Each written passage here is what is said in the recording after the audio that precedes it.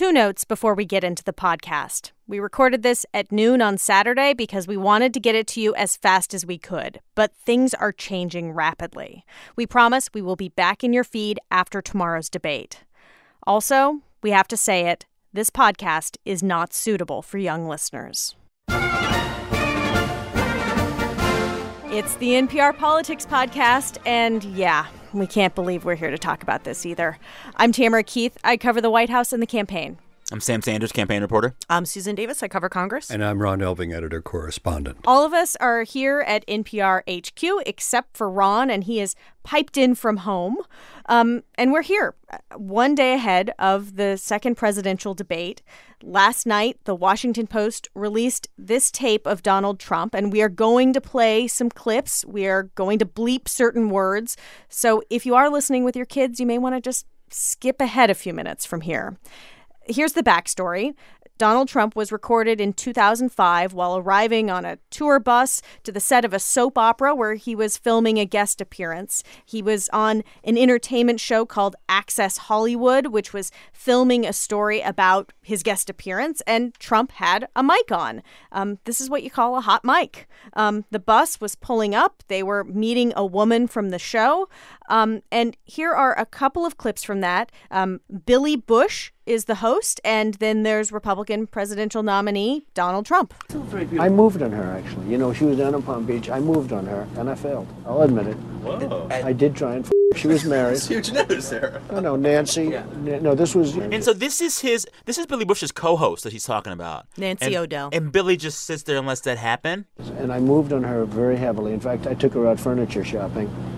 She wanted to get some furniture. I said, I'll show you where they have some nice furniture. I took her out furniture. I moved on her like a but I couldn't get there. And she was married. Then all of a sudden, I see her. She's now got the big phony and everything. She's totally changed her look. She's your girl's hottest. So this is they're pulling up and seeing the woman that's greeting Trump. In the purple.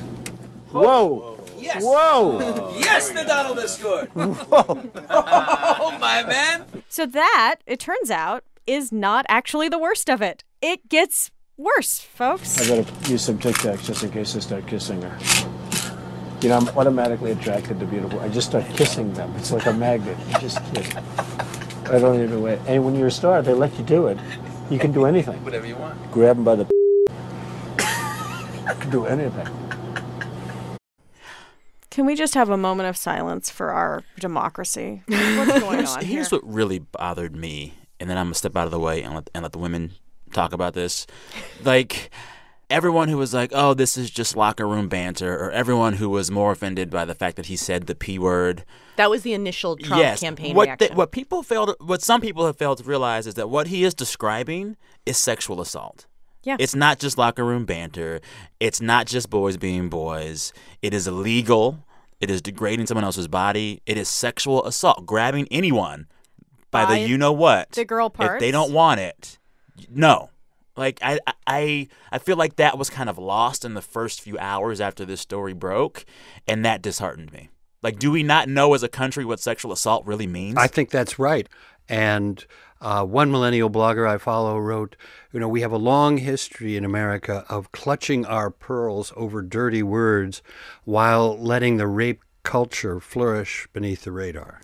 And what I think we knew after this audio came out, I think the moment when you just felt the tipping point that this was going to be a changing moment is when RNC chairman Reince Priebus was one of the first people to put out a statement. And he put out a basically one-sentence statement that just said, no woman should ever be described in these terms or talked about in this manner, period, ever, period. What was notable about that is I think, you know, Donald Trump in the course of this campaign has said myriad things that have offended certain groups of people or just offensive things in general. And the party itself doesn't really weigh in on all of them. Yes, because he says a lot of stuff. You know, he says a lot of stuff, and I think that they have. And then as soon as that statement came out, there was an avalanche of commentary. Every single member of Republican leadership in Congress has put out a statement either distancing, disavowing, or saying Trump should apologize, although we should make clear that none of those leaders have called on him to step down or resign, and they have not withdrawn their endorsements of him. Now, some formally. folks in Congress have called for him to do so, Some right, members of Congress have. There may be more as the time of this taping. We have at least 3 Republican members of the House. Jason Chaffetz, who's a Republican from Utah, Mike Kaufman, a Republican from Colorado, Colorado, and Barbara Comstock, a Republican from Virginia, who had endorsed Trump, have withdrawn endorsements. Kaufman and Comstock are in very competitive races. Jason Chaffetz is not, but of course he's a chairman, and he is one of the Republicans in Congress who has led investigations into Benghazi and Hillary Clinton's private email server. So he was a very strong supporter of the Republican nominee, no longer. Yeah, I mean, he is, Jason Chaffetz, in Congress, one of the chief prosecutors, if you will, of Hillary Clinton over her emails. And we have a clip of Chaffetz last night on Fox 13 in Salt Lake City. That would be where he's from. I'm out. I can no longer, in good conscience, endorse this person for president. It is some of the most abhorrent and offensive comments that you can possibly imagine. And you know, my wife and I, we have a 15-year-old daughter, and if I can't look her in the eye and tell her these things, I can't endorse this person. Can I just soapbox a little more real quick? Yeah. This whole daughter, as a father of a daughter or a husband to a wife or this to a that, whether a woman or a man is kin to you or in your family or not, they don't deserve sexual assault. No one deserves better or worse treatment because they're kin to you or not. They deserve decent treatment and to not be assaulted just because they're human. Here's my question in this, though. And I have my own ideas, but I'm curious what you guys think, too, is like, why is this the thing? Like, why is this the tipping point? You know, this has been a year of comments that we thought, oh, this will be the thing that knocks Donald Trump out of the running. We thought things throughout the primaries and through the race. Why today? Why this? In my mind, it is, he said the other stuff. He said lots of things on Howard Stern that were kind of gross and you could classify as locker room.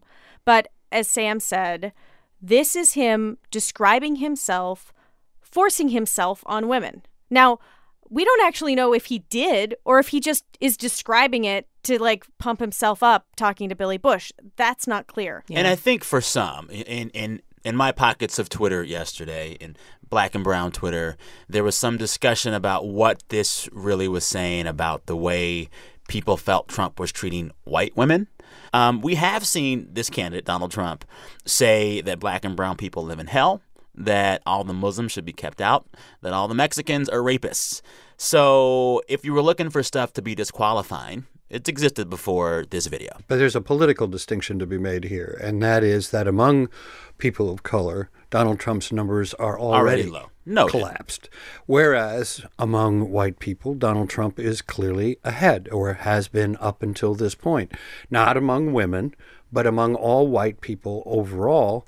And that is the reason why there is some distinction here in terms of the offense, just strictly in political terms, not moral terms, but in terms of possibly alienating voters that the Republicans still thought they had. They weren't worried about the losses that they were already suffering. And one more reason why I think the why this, why now is it's important to remember that we're voting right now. Oh, yeah. Over 400,000 people have already voted in this country. People, if not over 1 million ballots, have been mailed out both to voters overseas, in the military, and in states that have early and absentee voting. So I think that it's happening now when voters are dialed in. They're dialed into this election, and we're a day before another debate. Yeah. And Sam, you wanted to say one more thing about the Trump comments story. Yeah. So I was really just sad about this whole situation yesterday. It felt depressing, and the dialogue that we've reached in this campaign I found to be disheartening. And hearing this stuff on TV was just saddening. But I wanted to try to find a bright spot in all of this. And I think that what we've seen online is some needed conversations about sexual assault. A woman on Twitter named Kelly Oxford tweeted yesterday. She said, "Women, tweet me your first assaults. They aren't just stats." She talked about some of her assaults and urged others to do the same with the hashtag #AndNotOkay. And when it hit its peak, she was getting tweets of assaults 2 stories per second. So people tweeting about what they had publicly experienced. About what had happened to them. Yeah. And what I hope is that parents and friends and mentors can hopefully have some candid conversations with the boys and men and girls and women in their lives about what consent is, what it really means, and how we should respect others' bodies.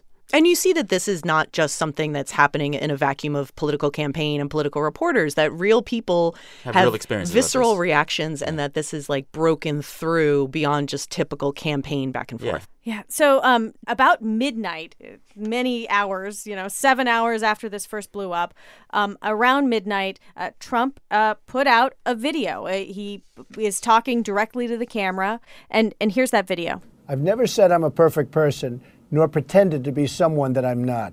I've said and done things I regret, and the words released today on this more than a decade-old video are one of them. Anyone who knows me knows these words don't reflect who I am. I said it, I was wrong, and I apologize. I've traveled the country talking about change. So for he goes America. on to talk about my his travels travels have and also how changed running me. for president I've has spent changed time him, reading has about humbled who've him, lost their and children, he laid off pledges to workers be a whose better jobs- man tomorrow. And then he says this. Let's be honest. We're living in the real world. This is nothing more than a distraction from the important issues we're facing today. We are losing our jobs. We're less safe than we were 8 years ago, and Washington is totally broken. Hillary Clinton and her kind have run our country into the ground. I've said some foolish things, but there's a big difference between the words and actions of other people.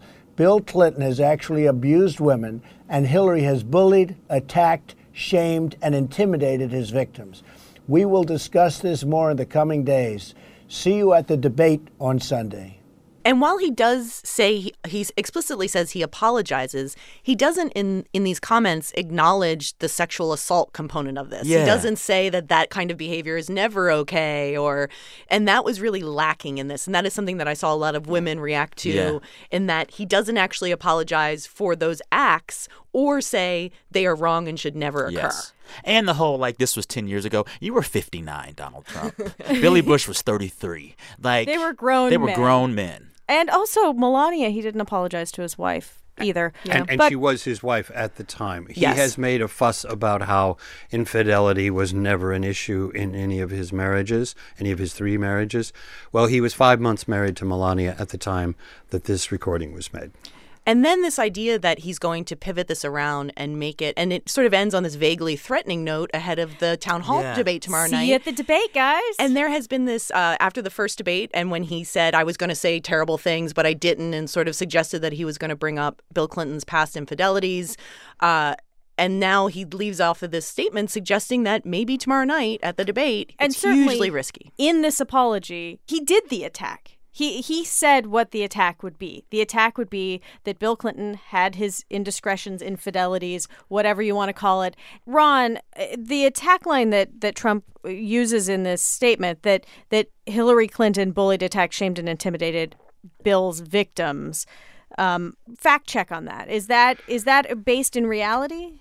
There were things that she said that were, I thought at the time, probably pretty much what you would expect a wife who had decided to stand by her husband to say that the people who he had victimized were not entirely victims, that they had been willing participants, what have you.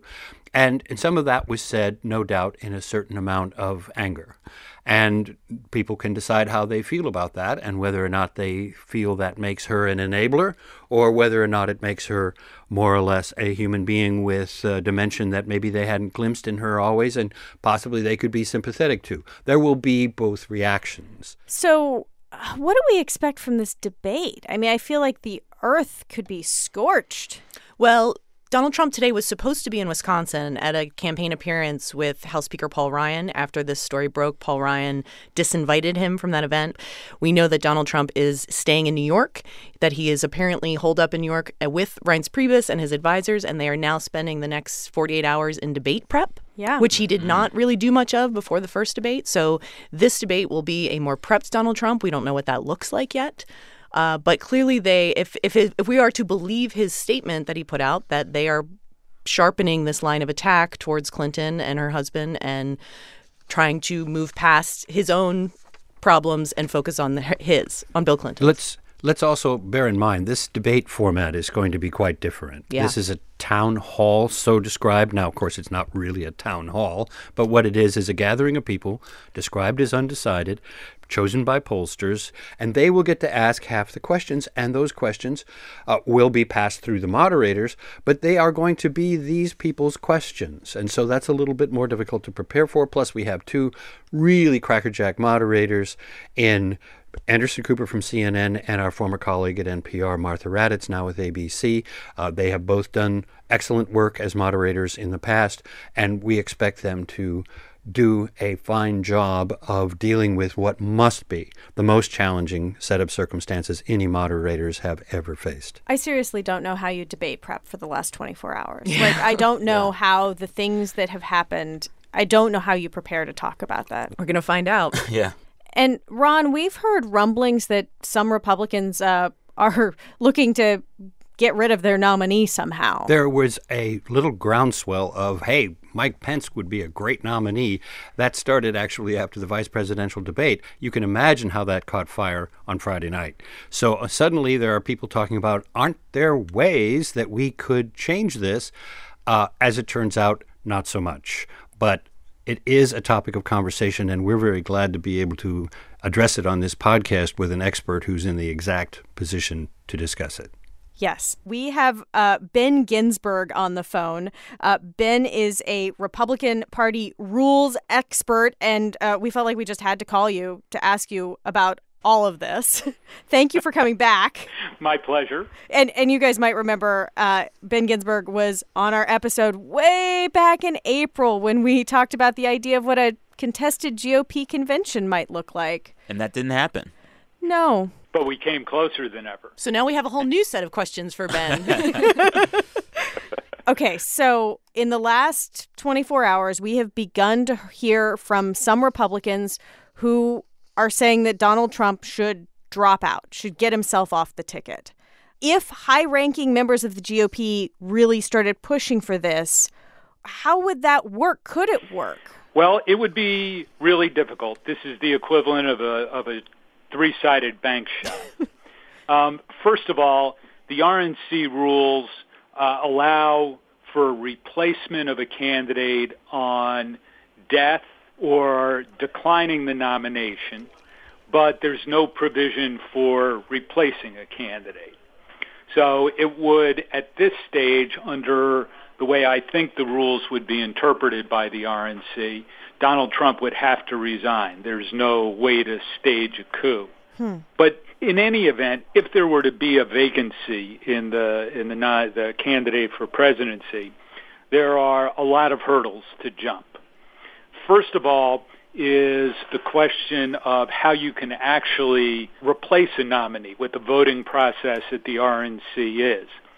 And the answer to that is the RNC can reconvene 168 members. Each state gets the same number of votes as that state had delegates to the national convention. And you would need to get 1,237 delegates' votes for a majority. They would have to come up with a set of rules under which the nominations would take place. That is, under any circumstances, not a quick or cohesive process, but it could be done. So we've talked about on this podcast recently, people are already voting. President Obama voted yesterday in Chicago. How would this even, what would it look like for, there are ballots printed.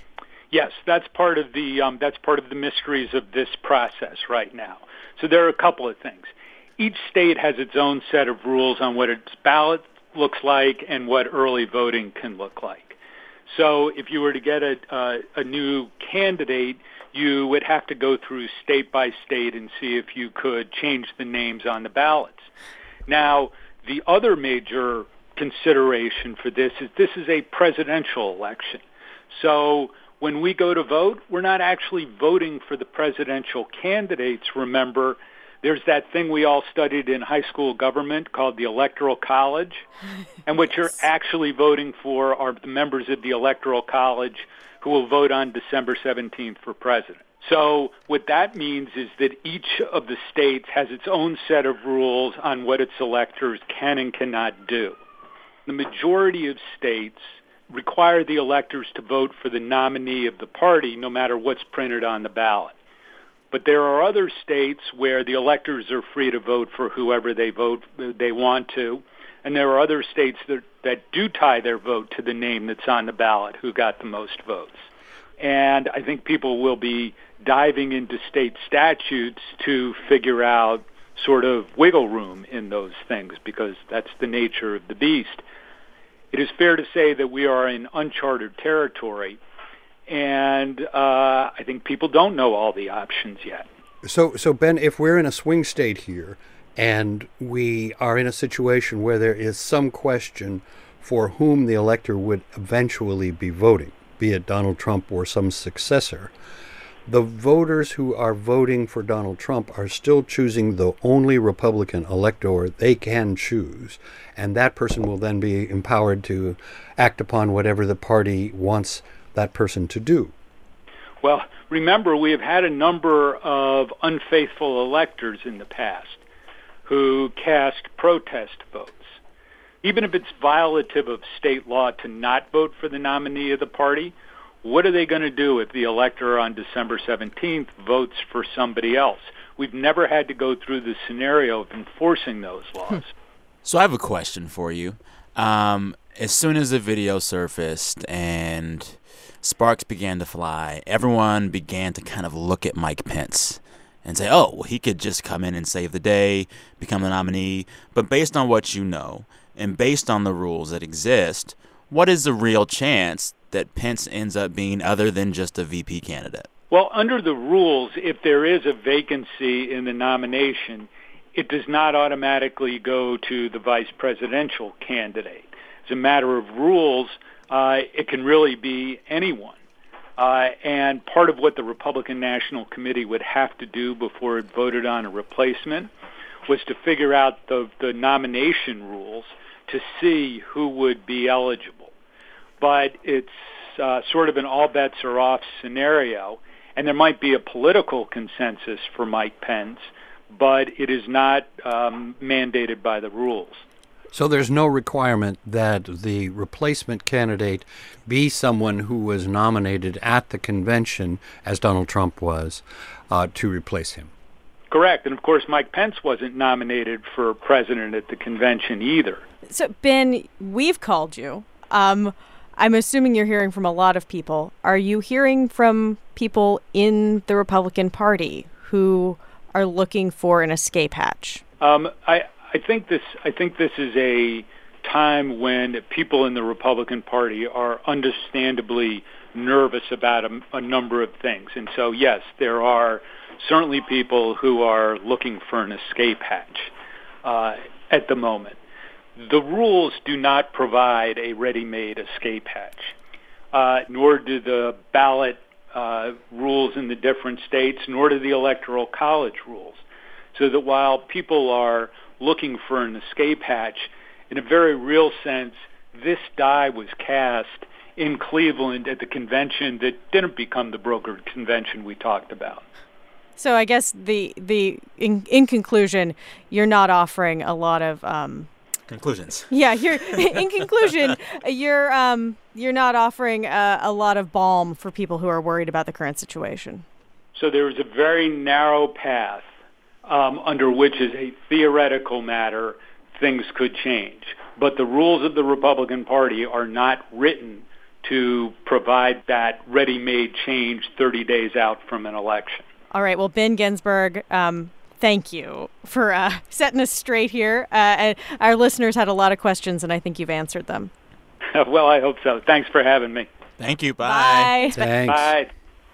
So it's not going to happen. No. Well, and also, what's the chance that Trump steps down? Yeah, right? See, that's the necessary He has piece. to. Yeah.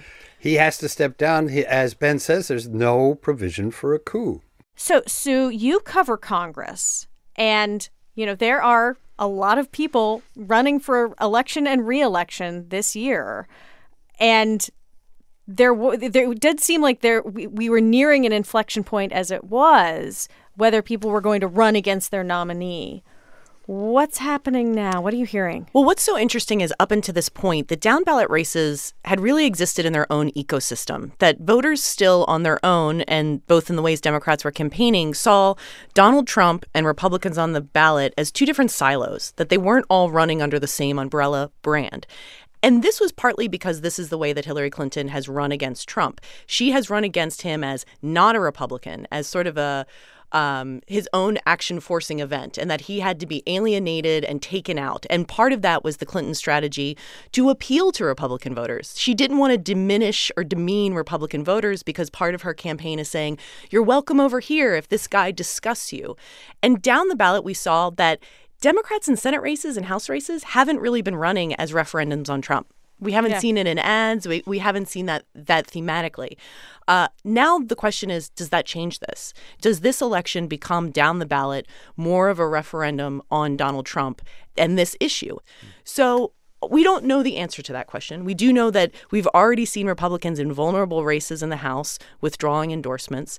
And if we start to see a sort of waterfall or avalanche of that, then we're going to know very quickly that Republicans down the ballot are going to start running away from Trump and as a check on President Hillary Clinton. Like, they are just going to assume that Hillary Clinton is going to be president of the United States and say, vote for me because I will make it hard for her when she's president. And there's also a question of, does it take races that were taken off the table, Senate races in places like Ohio and Florida and Iowa and Arizona, where the Republican incumbents were favored to win and Democrats were pulling out of the state on the Senate level? Do they reassess that? Is there an opportunity now for Democrats to go back into these states if they really start to see the numbers moving away from Republicans?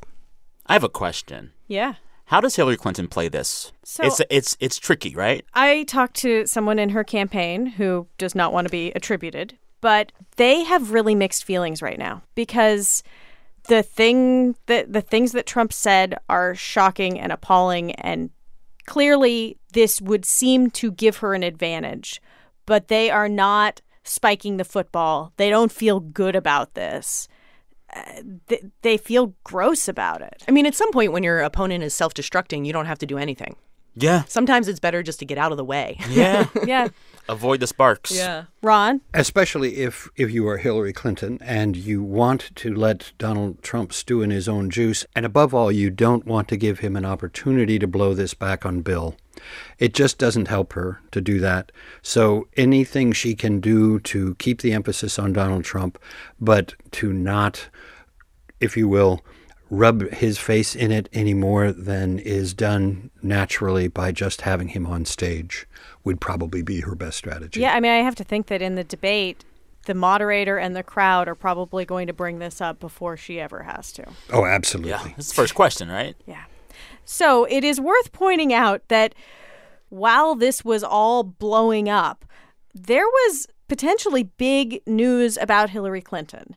WikiLeaks released some excerpts of her paid speeches to Wall Street corporations. Now, the campaign has not verified that these are real, and we have not been able to verify it ourselves, but these certainly look to be documents that emails hacked from her campaign chairman, John Podesta. And the excerpts of her speeches that are in one of those emails show her to be, as the New York Times headline reads, at ease with Wall Street. It's also worth pointing out that yesterday, U.S. intelligence officials released a statement saying that the Russian government directed the recent hacking to, quote, interfere with the U.S. elections process. That statement is not related to the release of those documents, but it is related in that those documents were hacked. So if Donald Trump weren't self-destructing right at this second, it would be a pretty big deal, because in those emails, there's some stuff, and in those speeches, there are some things that the Clinton campaign does not want to talk about. Well, there was this one email that I was looking through where I guess some folks in her staff outline all of the things that she said in the Wall Street speeches that could come back to haunt her. Yes. A few of the things include admitting that she's out of touch, saying that when you're making policy that it's good to have a public and a private position. Which is actually true. Which is but actually whatever. true, but it could sound weird But you to some don't people. want to say that. Yes. You And, don't say, and we should clarify, out of touch economically. Yes. Yes. Also saying that there is a bias against in voters against people who have been successful. And then she says at one point in these speeches that her dream is a, quote, hemispheric common market with open trade and open borders. That could be a big deal, and I feel like it's totally overshadowed. And that was in a speech to a Brazilian bank. That, just to spell it out, would seem to be in direct conflict with the position that she took during the campaign that she opposes the Trans-Pacific Partnership trade deal. I mean, these things that are in these speeches are kind of like what Bernie Sanders supporters Had always been thinking. we're afraid we're in these speeches. And even like some parts, she basically was suggesting that folks like her felt like they had to be really critical of Wall Street after the crash because that's what people wanted. Things like that make it seem like some of the things that she said before, she said them because she felt she had to say them. And that does not help her in terms of being trustworthy. There are also some moments in some of these emails that suggest that she's saying some of these things to the Wall Street guys because she wants to hit them up for money. And she says that she needs money to run for office, Yeah, I need money to run for office, and you guys have money. And you don't know how this works, right? So there's a lot of stuff in here that would have been particularly embarrassing for Hillary Clinton during the Sanders wars back in the earlier months of this year, because it made it so much more difficult, would have made it so much more difficult for her to espouse different positions that she had adjusted to in the light of Bernie Sanders' surprisingly strong challenge to her nomination. But what we're seeing here in these emails is a little bit of who Hillary Clinton really is, and people are going to have to look at that and say, can I accept that that's who Hillary Clinton really is?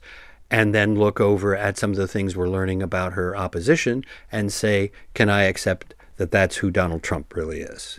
And lest we think that Hillary Clinton's going to have an easy debate in light of Donald Trump's revelations, this stuff is going to come up at the debate, and this is not going to be comfortable for her. And Republicans I've talked to think that, like, this line of attack is so much more effective and smart than trying to dig further into the mud over who's has worse infidelities and treatment towards women. Like, that's not a winning debate to engage in. But the speeches have always been a flashpoint for Clinton, both on the left and motivating the sort of Bernie Sanders vote that has never really warmed to Clinton to begin with. Yeah. So keep pressing that button. And it also makes her vulnerable to people that are still trying to make up their mind about Hillary Clinton. Okay, well, enjoy the debate, guys. We will be in your feed with an episode Monday morning to talk all about it. Until then, we'll be on your radio and on the NPR One app. I'm Tamara Keith. I cover the White House and the campaign. I'm Sam Sanders, campaign reporter. I'm Susan Davis. I cover Congress. And I'm Ron Elving, editor-correspondent. Thanks for listening to the NPR Politics Podcast.